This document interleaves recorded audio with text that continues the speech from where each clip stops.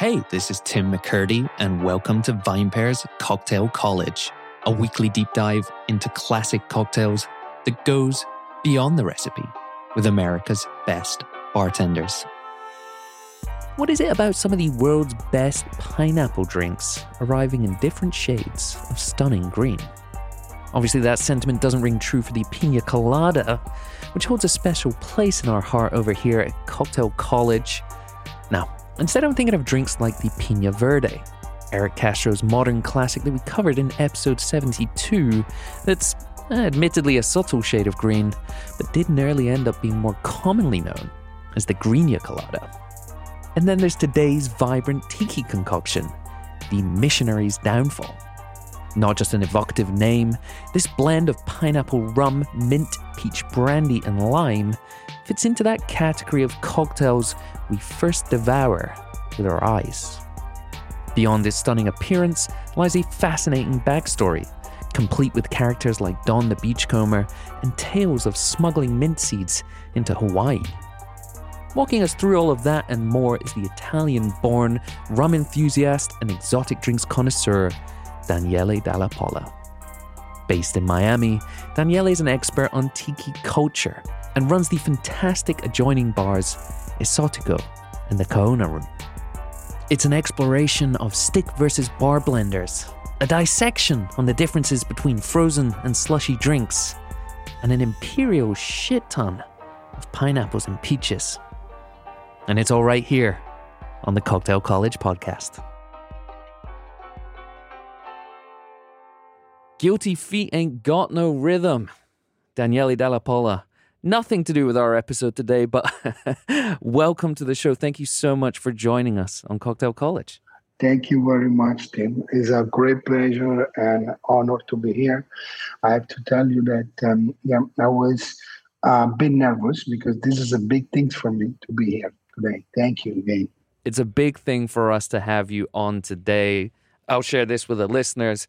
I recently had the absolute pleasure of paying a visit to two of your bars, adjoining bars in Miami, and was blown away by the experience. Tropical focused drinks at Esotico and a real incredible tiki focus at Kaona Room. And it's at Esotico that you have on your menu Missionary's Downfall. One of the drinks that I had, I'll be honest with you, first time I've ever had that cocktail, and I was blown away, and I thought, what better for us to chat about today than that drink? So for those who might not be familiar with it, because I think within the tropical and tiki drinks realm, there are a lot of drinks, but maybe only a handful that most people know off the top of their head, and this might not be one of them. So can you explain briefly what's in this drink and what the end product essentially tastes like? All right.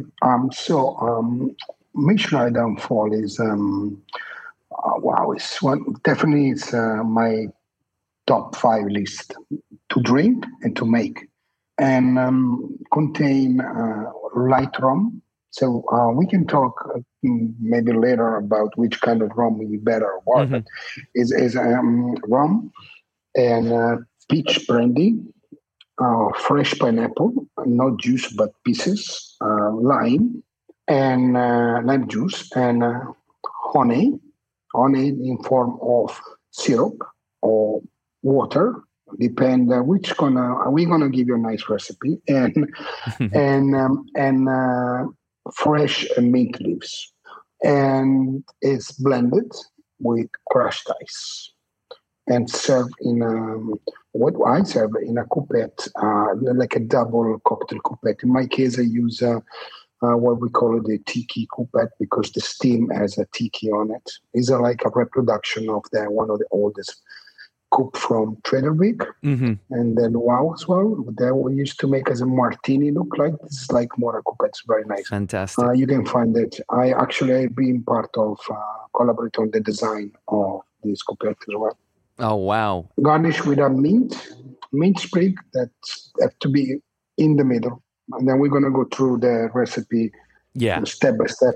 Yeah, and folks can check out on your Instagram I know you have a couple of photos up there of this drink and, really just visually stunning, bright green, that mint really pops on it.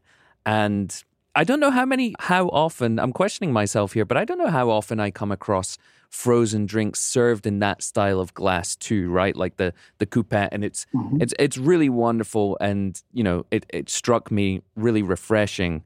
Daniele, can you tell us some of the backstory of this drink and its origins? Okay, first of all, sorry to correct you, it's not frozen drink.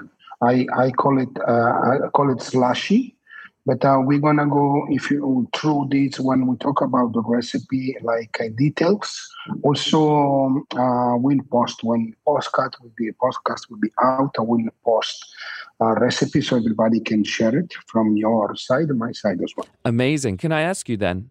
That I think that's a really interesting point. So how do you differentiate yourself then between what you would call maybe like a slushy and a frozen drink? Okay, so Missionary Downfall is a very complex drink because the way you make it, first of all, I think about it. There are 4 different textures because we have the pineapple, which is a piece of fruit, which is the meat of the pineapple. The flesh pineapple is it's weird, It's like a certain weight. So then we have the mint, which is very light, and then the herb. Then we have the thickness of the honey, or in our case, we're going to go through this, is the blue agave. And then we have the lime, and then we have the rum. And all these ingredients together, if you leave it there for a minute, they're going to start to separate. So think about that as well. First of all, when you make the drink, you need to blend the ingredient alone. And as I always say, you taste it, a little taste before you add ice, because when you add ice, especially with this drink, it will be impossible to fix it. So, but you need to use an exactly correct amount of ice. Depend which glass you want to pour it or you want to serve it. But if you put too less, it becomes watery. If you put too much, it becomes frozen, which is, again, water in a different way. So you need exactly the amount of ice you need for it. So in this case, what you have to do, and when you decide which kind of glass you do, you decide the proportion of the cocktail you're going to use for this glass, and then you're going to use it. What I suggest also, which kind of blender you use. And then I see a lot of bartenders, they make Missionary Downfall, you ask for one. If you look at the blender, there's another one inside. So this means for now, our industry is we losing money. A lot of waste. So so that's why I suggest you use hand blender, the immersion blender, the what you call it, when you use the like a stick blender. A stick blender, exactly. With stick blender, you can also feel the weight of the ice and everything, and you make only one. If you use a big blender, what's happening is go too fast, and the product and the ingredients start to jump up and down, and that's not good. Nice. So, as Italian, I will say, Missionary Downfall is better to make 2, like the risotto. You want to make 2, because 2 really come up perfectly balanced.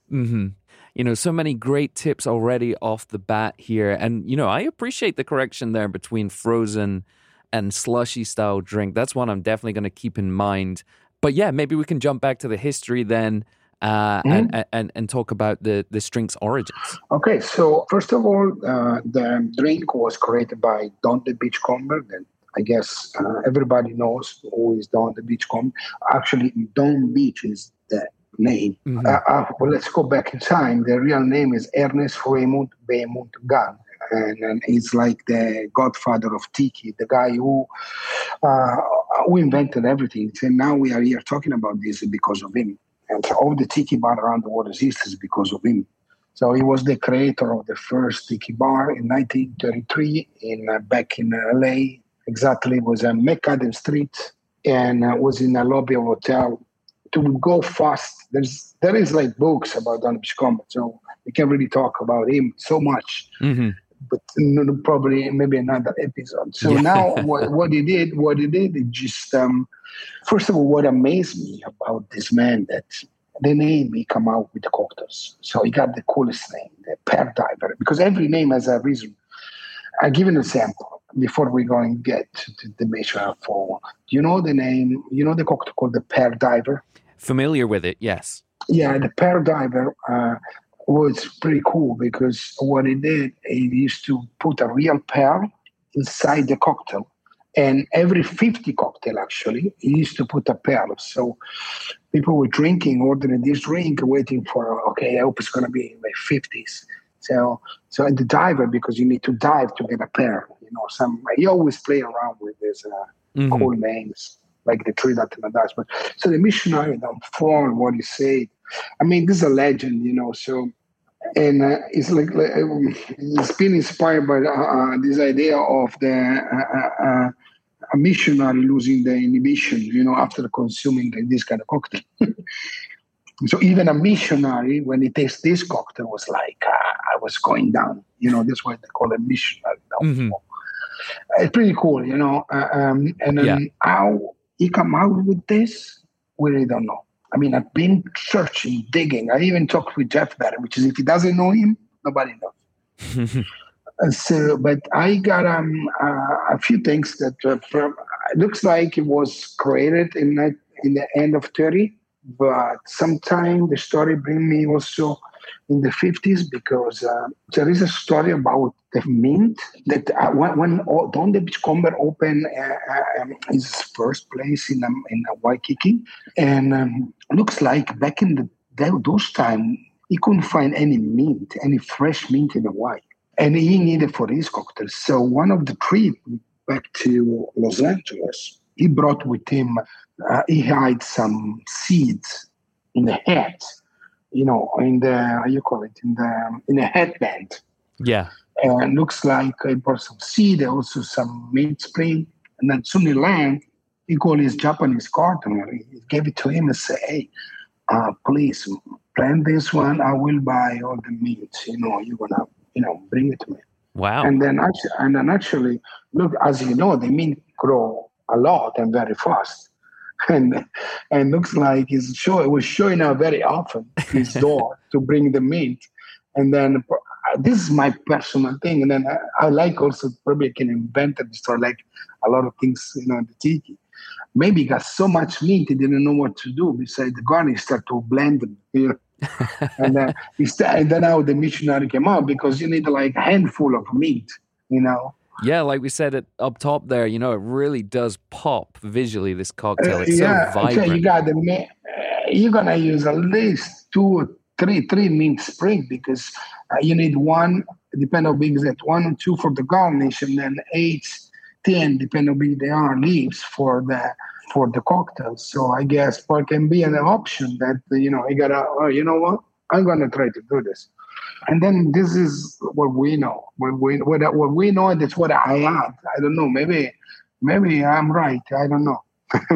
But we don't have like a proper, history behind. There is like some cocktail that we know everything because it was written by somebody or even invented, by them.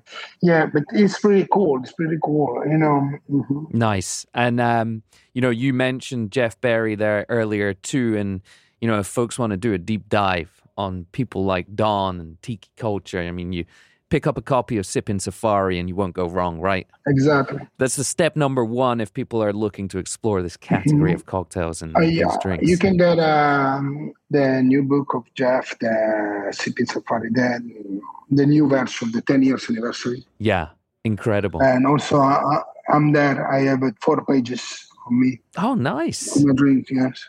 Nice, very nice. And then I also contribute to this book with a lot of material. Like I know some my menu, some stuff with Jeff. We do work together, some stuff. Very cool, man. Amazing. And so I mentioned earlier as well that, like when it comes to, look, we can just look at the drinks we've covered in that category already on this show before, right? We've done the Mai Tai, of course, 3 Dots and a Dash, Corn and Oil, the Zombie, Jungle Bird, like all of these different drinks. So as I say, I feel like those are ones that are maybe more well known.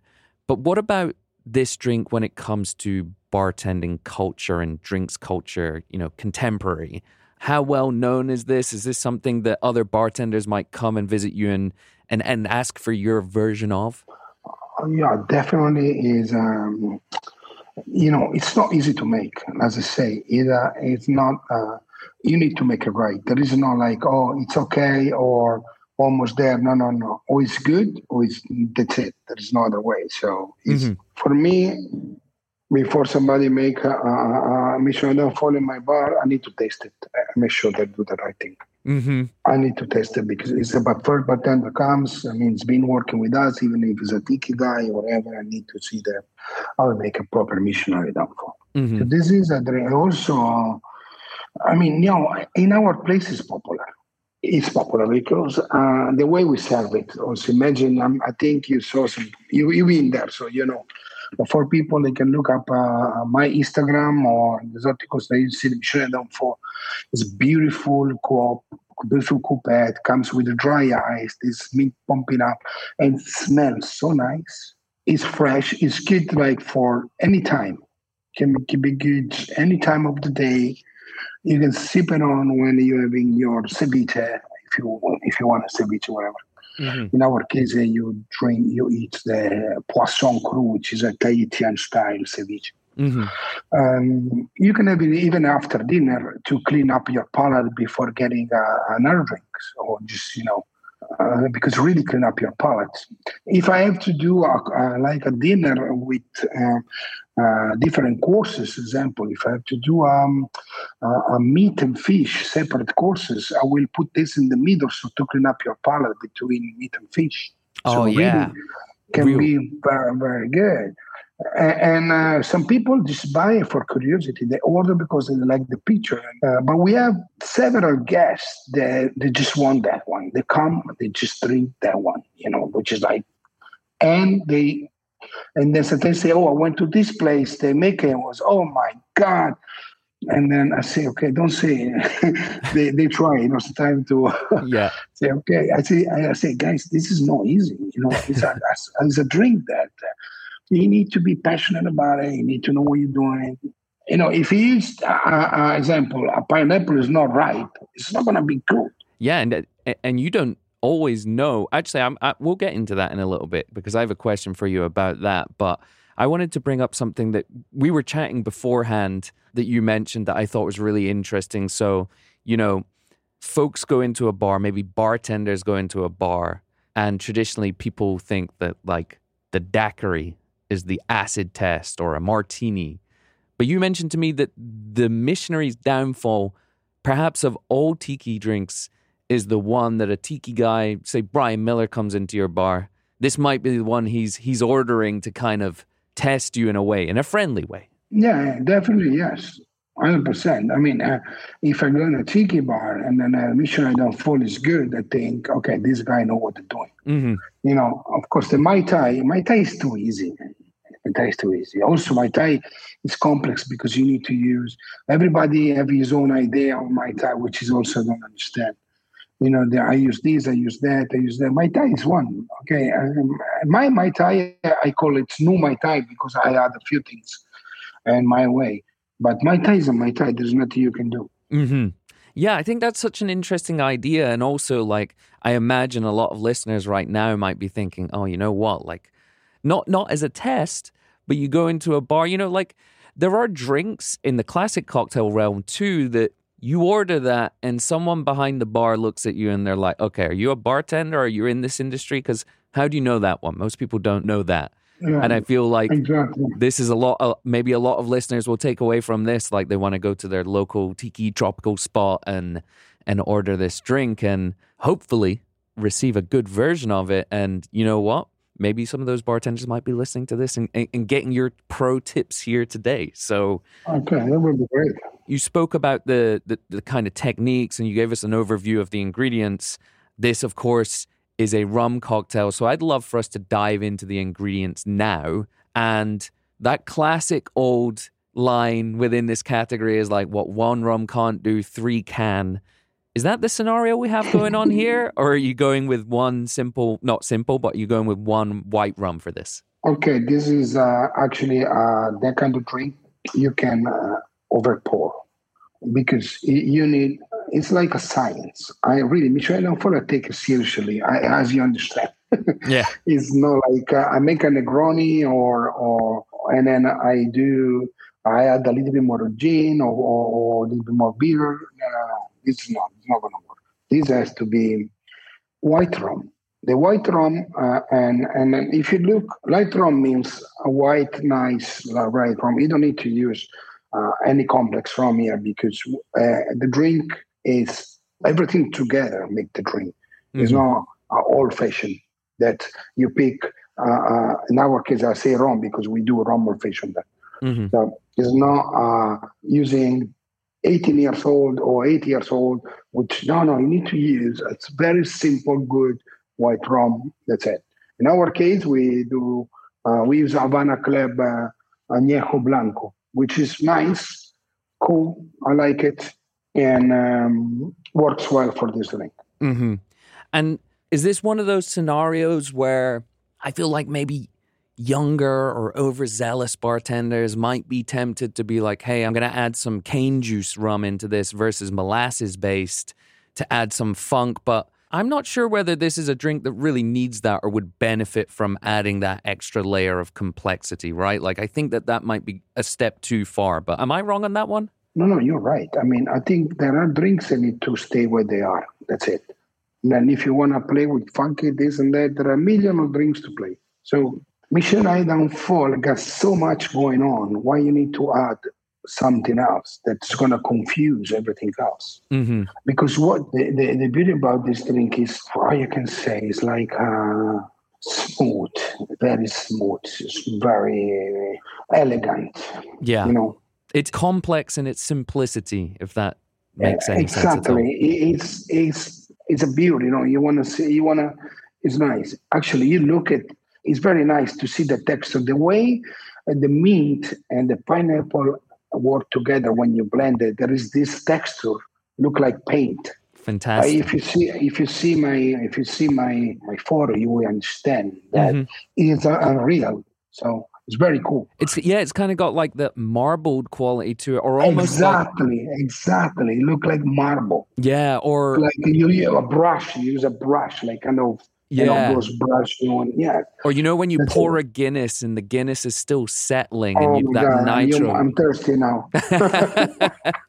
That was my experience when I had that wonderful cocktail at your place. I was like, wow, this thing looks incredible, and it's interesting too because this is an aside, but you drink with your eyes first, and visually that's how we're first attracted to drinks. This drink has this really interesting thing going on where it does have that marbled effect that we're talking about, but it's not split, right? Like it's completely, emulsified, if that's the right term to use here. Like it's together, but it still has that effect going on, which is, really striking and definitely like gets the mouth watering. Yeah, and I have to tell you one, if any of my bartender colleagues are listening now, you make sure when you make this drink for the service station, you make sure you pour it when the server is ready to go. You don't want to leave this drink 30 seconds. You want to get this drink right to the table right away. You don't want to wait because it's going to start separate. When the client when the guest receives the cocktail to be perfect. Because if they don't know anything about this cocktail, they're going to start seeing that the pineapple and mint start going up. That's not good. It's going to do actually the opposite effect. Is that also something that you might, whether it's, your bar staff or whether you're there in the moment too, is that something you might mention to a guest as well? Like kind of encourage them, not that we're trying to make people drink fast or get drunk, but you might encourage them like, this is something you really you don't want to sit on too long, like to fully appreciate it. Is that something you might mention? No, we always say that. Also say, in case you say, just mix it up with a straw, with a spoon, whatever you like. But because it seems the texture to drink is like this. There's nothing I can do. Yeah. So there is an experiment I'm doing now, actually. And then I'm trying to clarify it. So I'm going through a process now. I did it 2 days ago. And then probably this week I'm gonna be done. I'll let you know. So we'll send you a picture. Hey, I can't wait to see that because I know you know, and this is a little aside, but you got previous in that front. I've tried your clarified pina colada, and let me just say that thing comes out served pretty much like a martini, and it's phenomenal. Yeah, we call it the martini colada. Yeah, So good. And actually, we are being trying to the clarified things is big now. People like it. Also, it looks like always a cool drink, and we just come out with the Miami Vice. Clarify is beautiful. Wow. Beautiful. So, quick question for you on that front too, because you know you're a guy that really does appreciate the history here of that category and pays a lot of homage to the history of that. But you're also, by all accounts, it seems very open to this experimentation. Is that something you think that guys like Don himself would have really loved to see too, or does that not bother you in any way? No, actually, I mean, Dom or even Trelvik themselves, they were innovators. Yeah. They were doing things. I mean, Don de Beachcomber himself, what he did is he took a daiquiri as inspiration, a planter sponge as inspiration. As you know, the magic formula is still working today for any kind of drink. This is one of sour to sweet, three of strong, four of weak. So any good drinks need to have this magic formula that allowed you to make a perfect drink, perfect balance. So what he did on the Beachcomber with the daiquiri formula, the planter sponge formula, they just say, why I need to use only one sugar? One kind of sweetness? Why sweetener? Why I can use honey or I can use falernum or whatever he was using? And then why I can use only lime? I can use grapefruit, passion fruit, for the acidity, for the sour part. And the best part, I like it actually. Why I need to use only one rum when I can blend the rum and then make it, special with using a rum from Jamaica and a rum from Puerto Rico, rum from Guyana, and make my own blend to give this cocktail a different, character, and then the spiciness and this and that. So that's pretty much. I think nowadays, if Don de Beachcomber here say, "Okay, I love this, cool, man." He might be doing crazier stuff even than that, and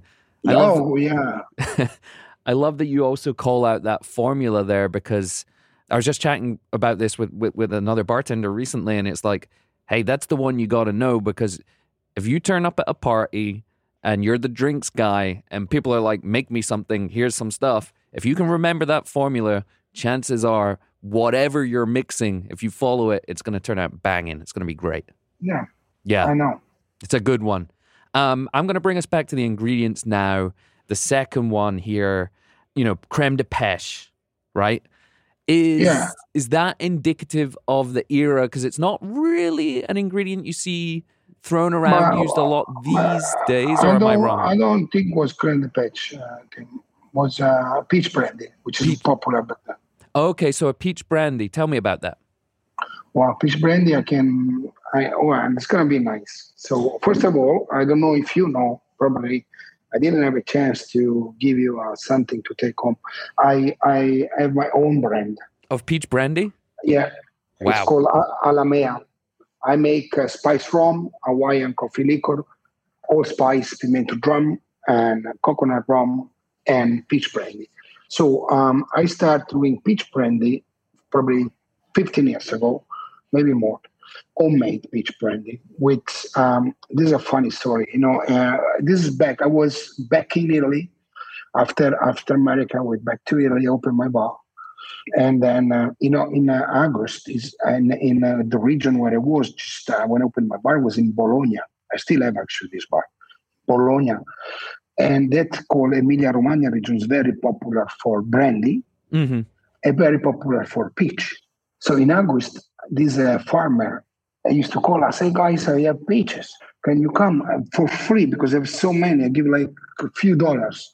And then I used to buy a lot of peaches, talking about probably 100 kilos peaches. Wow. So what I'm going to do, I was starting to get the good peach, really without any mark, put on the sides. The one where a little bit with a mark, cut it, and start making sangrias for a special for weeks. And the other one, which is already a little bit, not good to see, I still used to blend it, frozen to make Bellini all year around. Then, with the good peaches, I used to cut in half, take off the bone, and place it in a huge, I have many jars, like big jars, and pour brandy, previously mixed with a little bit of honey.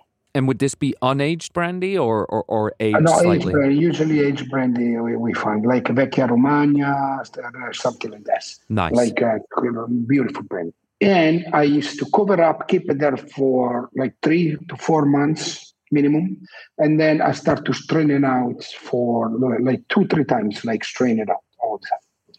And I was making, every August, I was making the peach brandy for the rest of the year.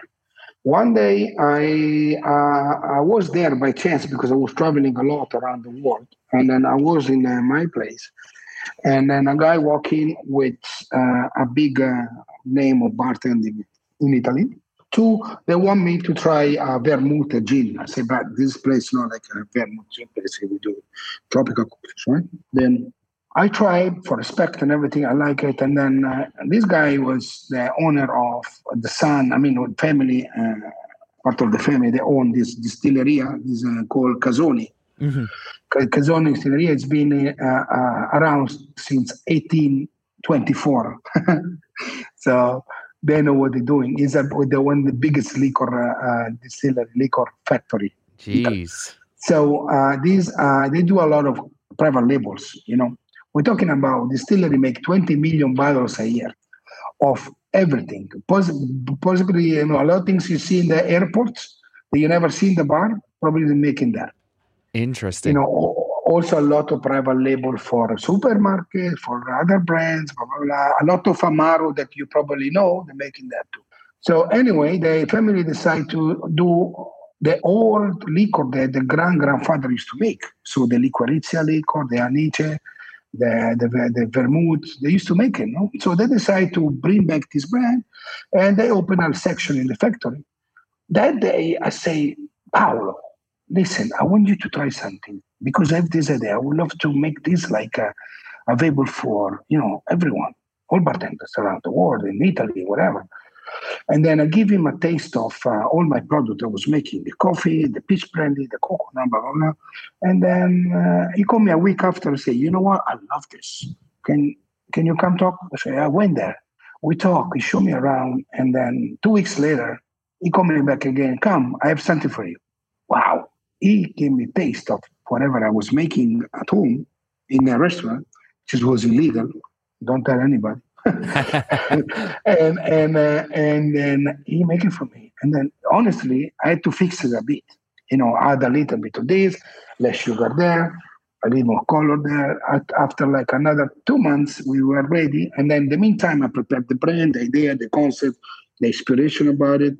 And in 2017, I launched it in the BCB in Berlin. The bar show, like nice. The bar convent in Berlin. I had my booth. It was amazing. And the peach brandy was the hit. Peach brandy, it's incredible. Nice. So obviously, I use my own. Mm-hmm.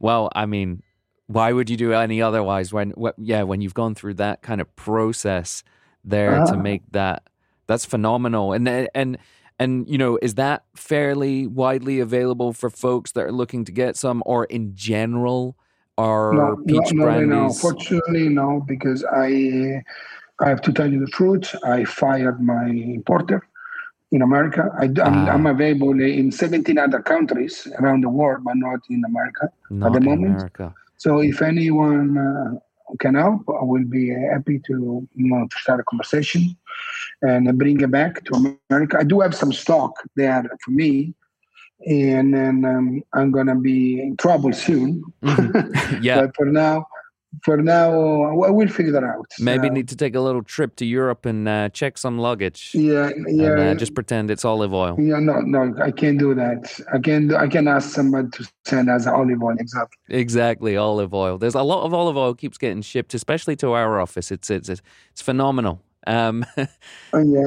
We do a lot of salads. Mm-hmm. So final question on that front, though, before we move on to I want to get into pineapple, but final question here. So I'm guessing that ultimately the peach brandy is higher in alcohol than creme de pêche, which is what you see in a lot of recipes online. Apologies for the error there initially, and I'm guessing it's maybe not quite as sweet as creme de pêche either.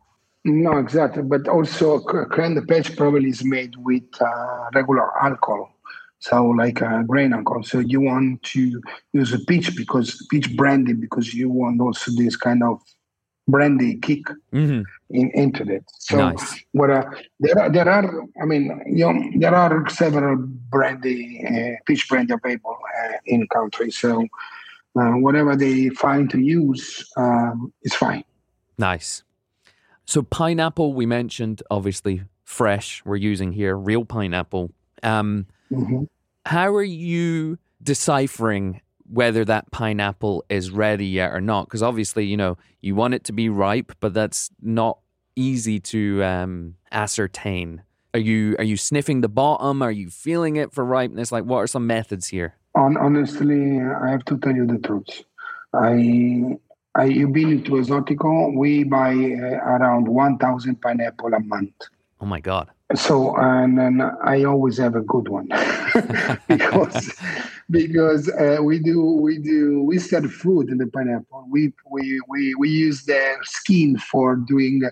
We do rum aged and infused with pineapple for cocktails. We use the skin for garnish. We use the flesh for juices. So, and then if the pineapple is too green, I leave it there, and then I use the nut box.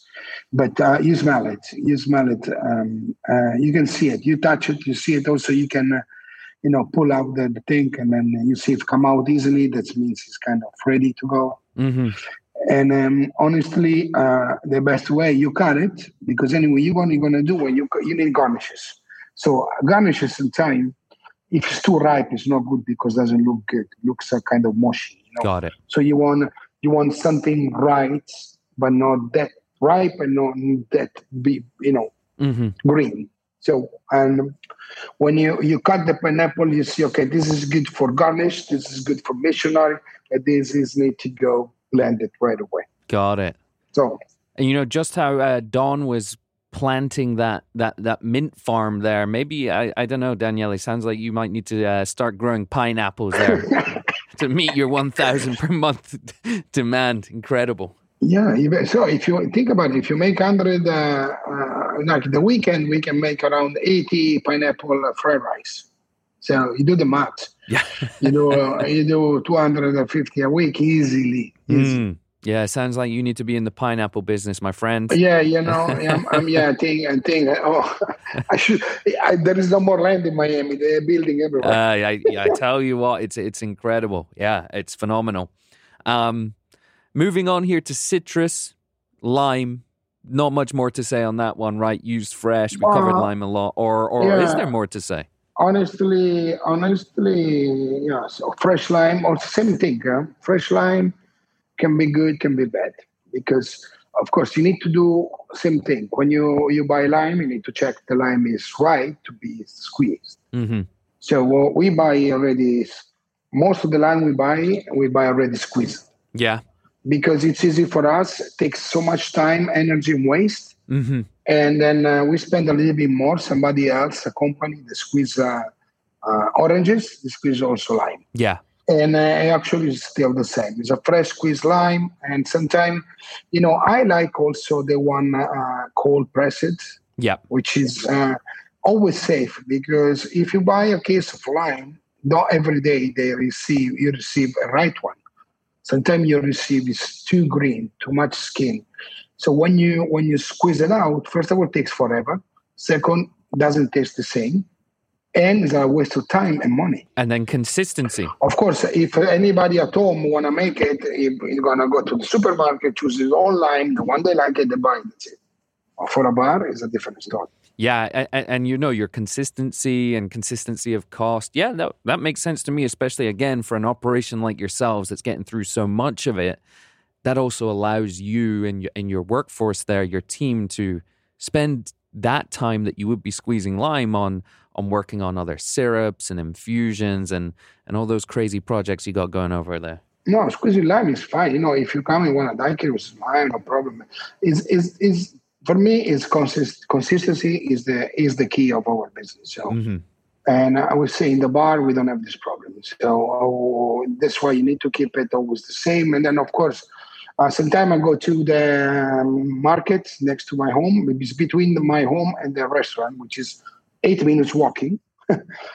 Is these are a Latin supermarket, and then I go there, and sometimes I buy.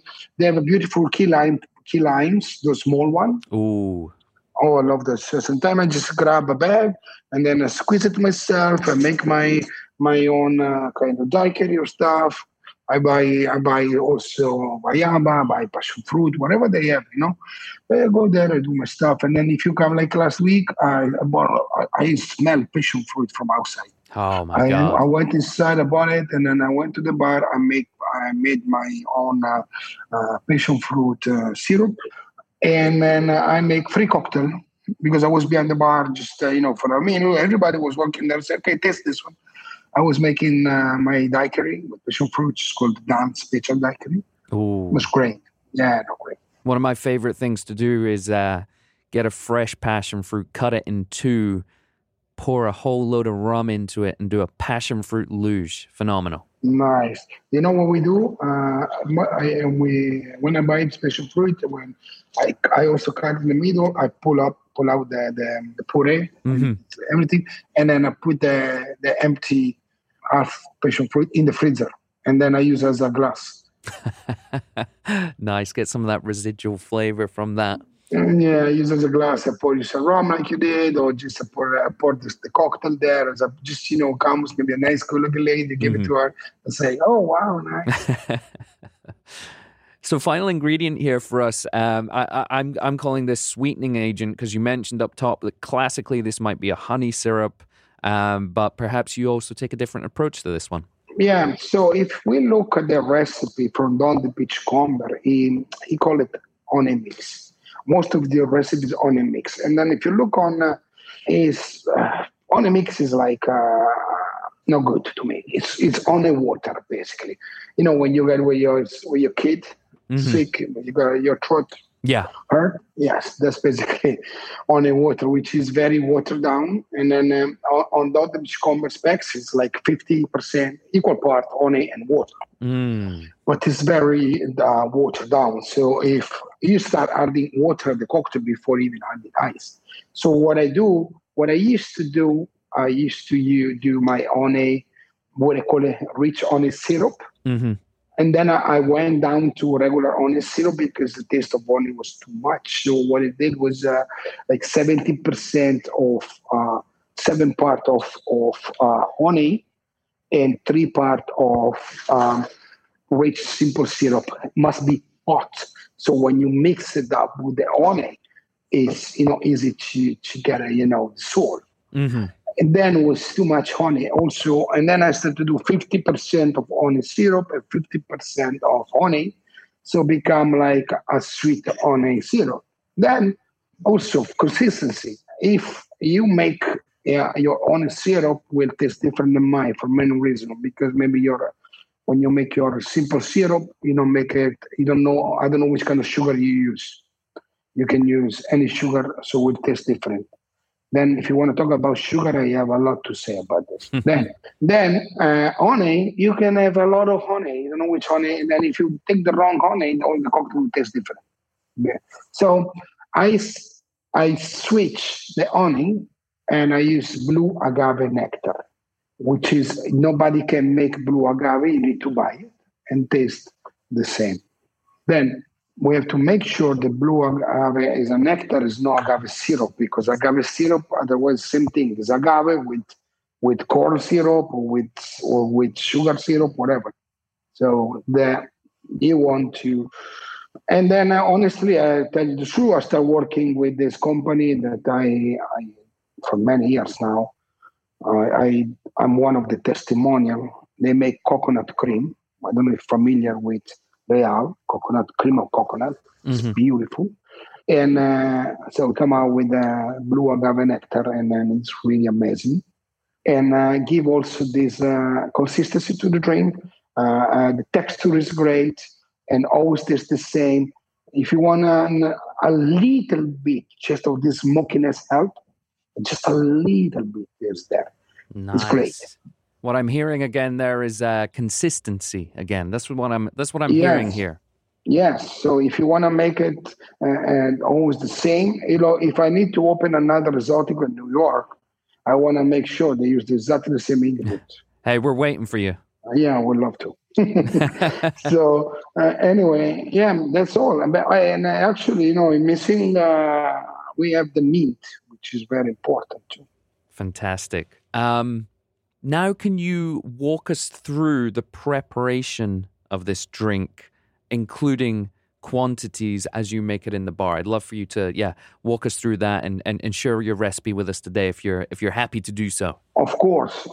So first of all, you need to if you squeeze your own lime, make sure you strain it.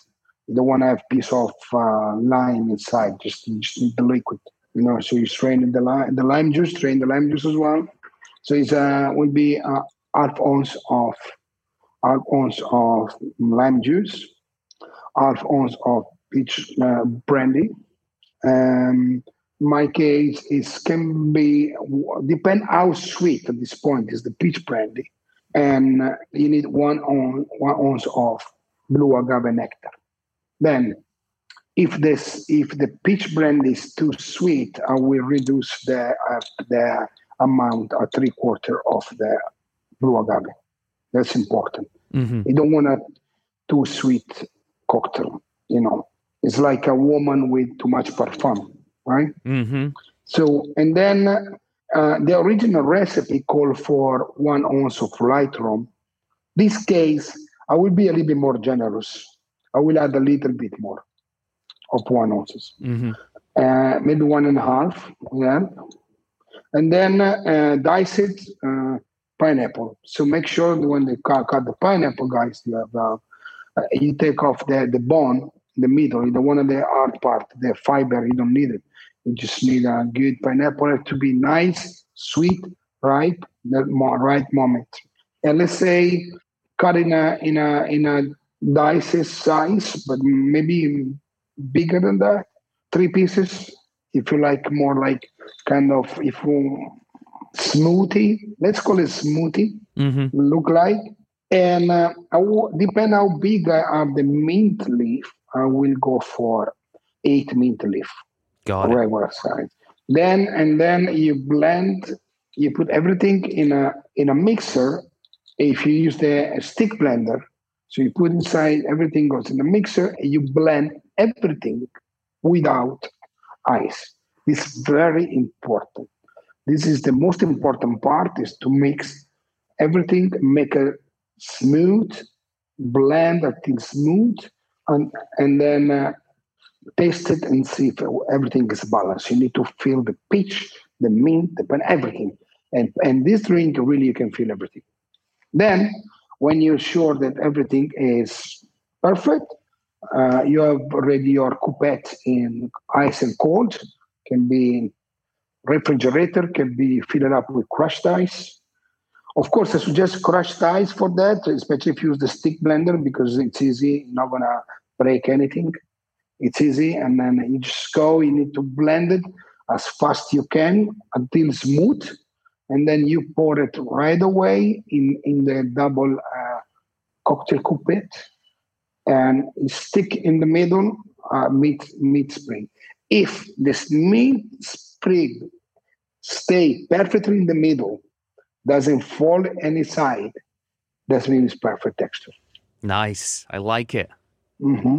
Very nice. And then, yeah, folks, consume that puppy pretty fast so as not to get that separation. But hey, I guarantee you take one sip, you ain't leaving that drink on the table for long. You know what I mean? Yeah, I know. I mean, I see a lot of bartenders. They make good Michelin don't fall. They don't use coupette. They use They use like a snifter glass. They use goblet.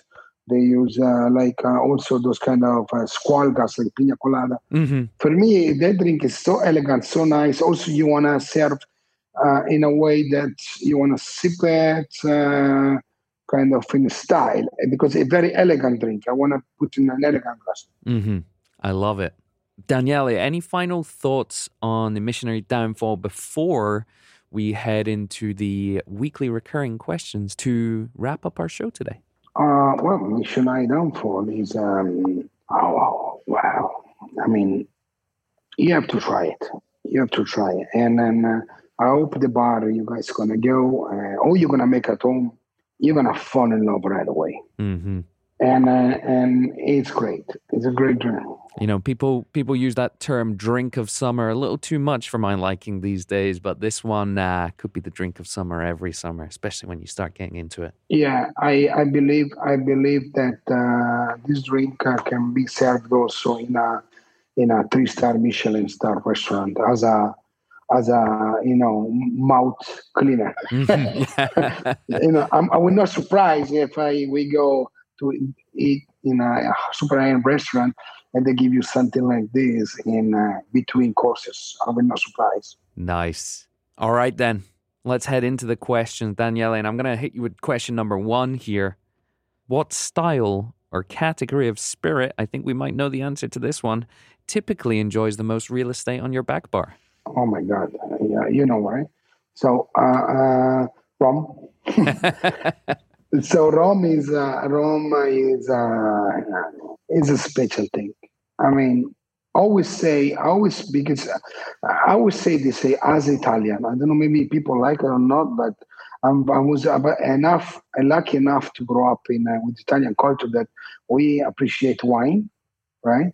So wine has such a huge variety as the sugarcane. And if you love wine, you have to love rum because it's alive. I mean, if you have been a rum distillery or the sugarcane field, wow, it's amazing. A rum is as a character, of the place of where it's being made. Mm-hmm. Rum has a different way. As we know, I have a different category of rum, different style of rum, different, way to make rum, and fit pretty much everywhere. Yeah. Yeah, no surprises on the answer to that one, to be honest with you, but...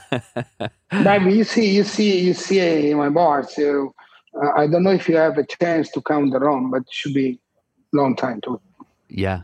Yeah, and you have that wonderful vintage library there that people should check out with the old rum selection. Mm-hmm. That is nice. Question number 2 for you now. Which ingredient or tool do you think is the most undervalued in a bartender's arsenal? Wow, the stick blender. Nice. Keeping it on theme with the answers for these ones. I love it. Yeah, no, because think about it. You can make pretty much everything. Even if you want to make a daiquiri, you want to do when you're going to melt your sugar in the lime, you can use that one. It's going to fluff it out a bit. And then you add we use actually at the restaurant we use the spindle blender, which is great as well. Mm-hmm.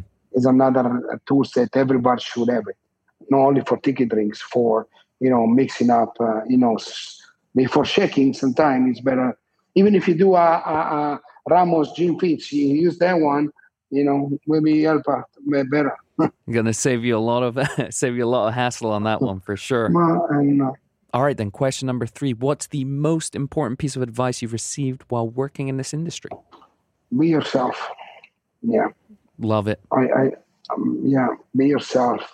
That's it. That's what always I remember myself. Mm-hmm. That's great. All right, second to last question, penultimate one here for you today. If you could only visit one last bar in your life, what would it be? Oh, God damn. I wasn't ready for this. I am only one. Can do a bar tour. Well, I would love to say a few, but yeah, I mean a bar that's still open. Or it can be fictional, No, it can be closed no, already. but no, fictional, of course. You know the answer. I will go to Don the Beachcomber, Mm-hmm. definitely, Mm-hmm. in Waikiki. Or probably in Chicago. Probably in Chicago. I probably will go, yes, Don the Beachcomber in Chicago, where I probably have to meet also Mariano Liquidine behind the bar, Mm-hmm. which is the bartender after they opened the Mica here in Fort Lauderdale. Nice. All right, then. Last question for you here today. If you knew that the next cocktail you drank was going to be your last, what would you order or make? Have to be a cocktail, definitely a cocktail. Well, some folks have said champagne before, which is not a cocktail, as you well know. No, yeah, probably. I mean, it's no champagne float. No, probably I need something. I'm gonna get probably Hello Pacific. I'm gonna kick my ass right away. Yeah, probably. You know what? I will try. I will go ahead with my clarified zombie, the one we make in Caon. Yeah. We call it the ghost. The ghost. It's got a wonderful kick to it, that one. Probably you try it. Yes. And yeah, you know what? I definitely feel like if you had that drink on your way out, perhaps you'd leave feeling pretty happy. I have a question for you now. Can I? Do you think I should put a limit for one, or that one, not for two? It's interesting. Well, I think what you do with that I loved as well is you offer the opportunity to try it as a smaller or not over crushed ice, but in the Nick and Nora glass, right? Exactly. Yes. Should it be a limit of only one? Only so that people try other drinks on the menu because they got to try them all. But I do love that with the romanticism and the original limit on that one. I think it's a fun story. The Scumber was a genius. Absolute genius. Daniele, thank you so much for joining us today on today's episode. The first of many, I think. Yes, thank you very much for having me. It was a pleasure. Like I said, I was a bit nervous. You know, your show is big. You are amazing, and I get all my guys listen to your podcast now. You know, since my son actually enjoy a lot as well. Oh, I'm glad to hear it. Well, listen, I'm long overdue a visit. Even though I was just there, I'm long overdue a visit. So I'll hopefully see you soon. All right, let me know. You let me know when you come, and then we have dinner together this time. Fantastic. Until next time, cheers. All right, thank you very much. Cheers. Okay, I know what you're thinking, folks. That was a lot of info. But here's the good news. Every single episode of VinePair's Cocktail College is published on vinepair.com as a transcript, so you can check it out there all over again. If you enjoy listening to the show anywhere near as much as we enjoy making it, go ahead and hit subscribe. And please leave a rating or review wherever you get your podcasts, whether that's Apple, Spotify, or Stitcher. And please tell your friends. Now for the credits. Cocktail College is recorded in New York City and produced by myself and Darby Seaside, who also composed our awesome theme music. Just give that a listen, folks. I also want to give a huge shout out to everyone on the VinePair team, especially co-founders Adam Teeter and Josh Malin, editor-in-chief Joanna Sherino, and art director Daniel Grinberg, who designed our killer logo. Finally, thank you, listener, for making it this far and for giving this whole thing a purpose. Until next time.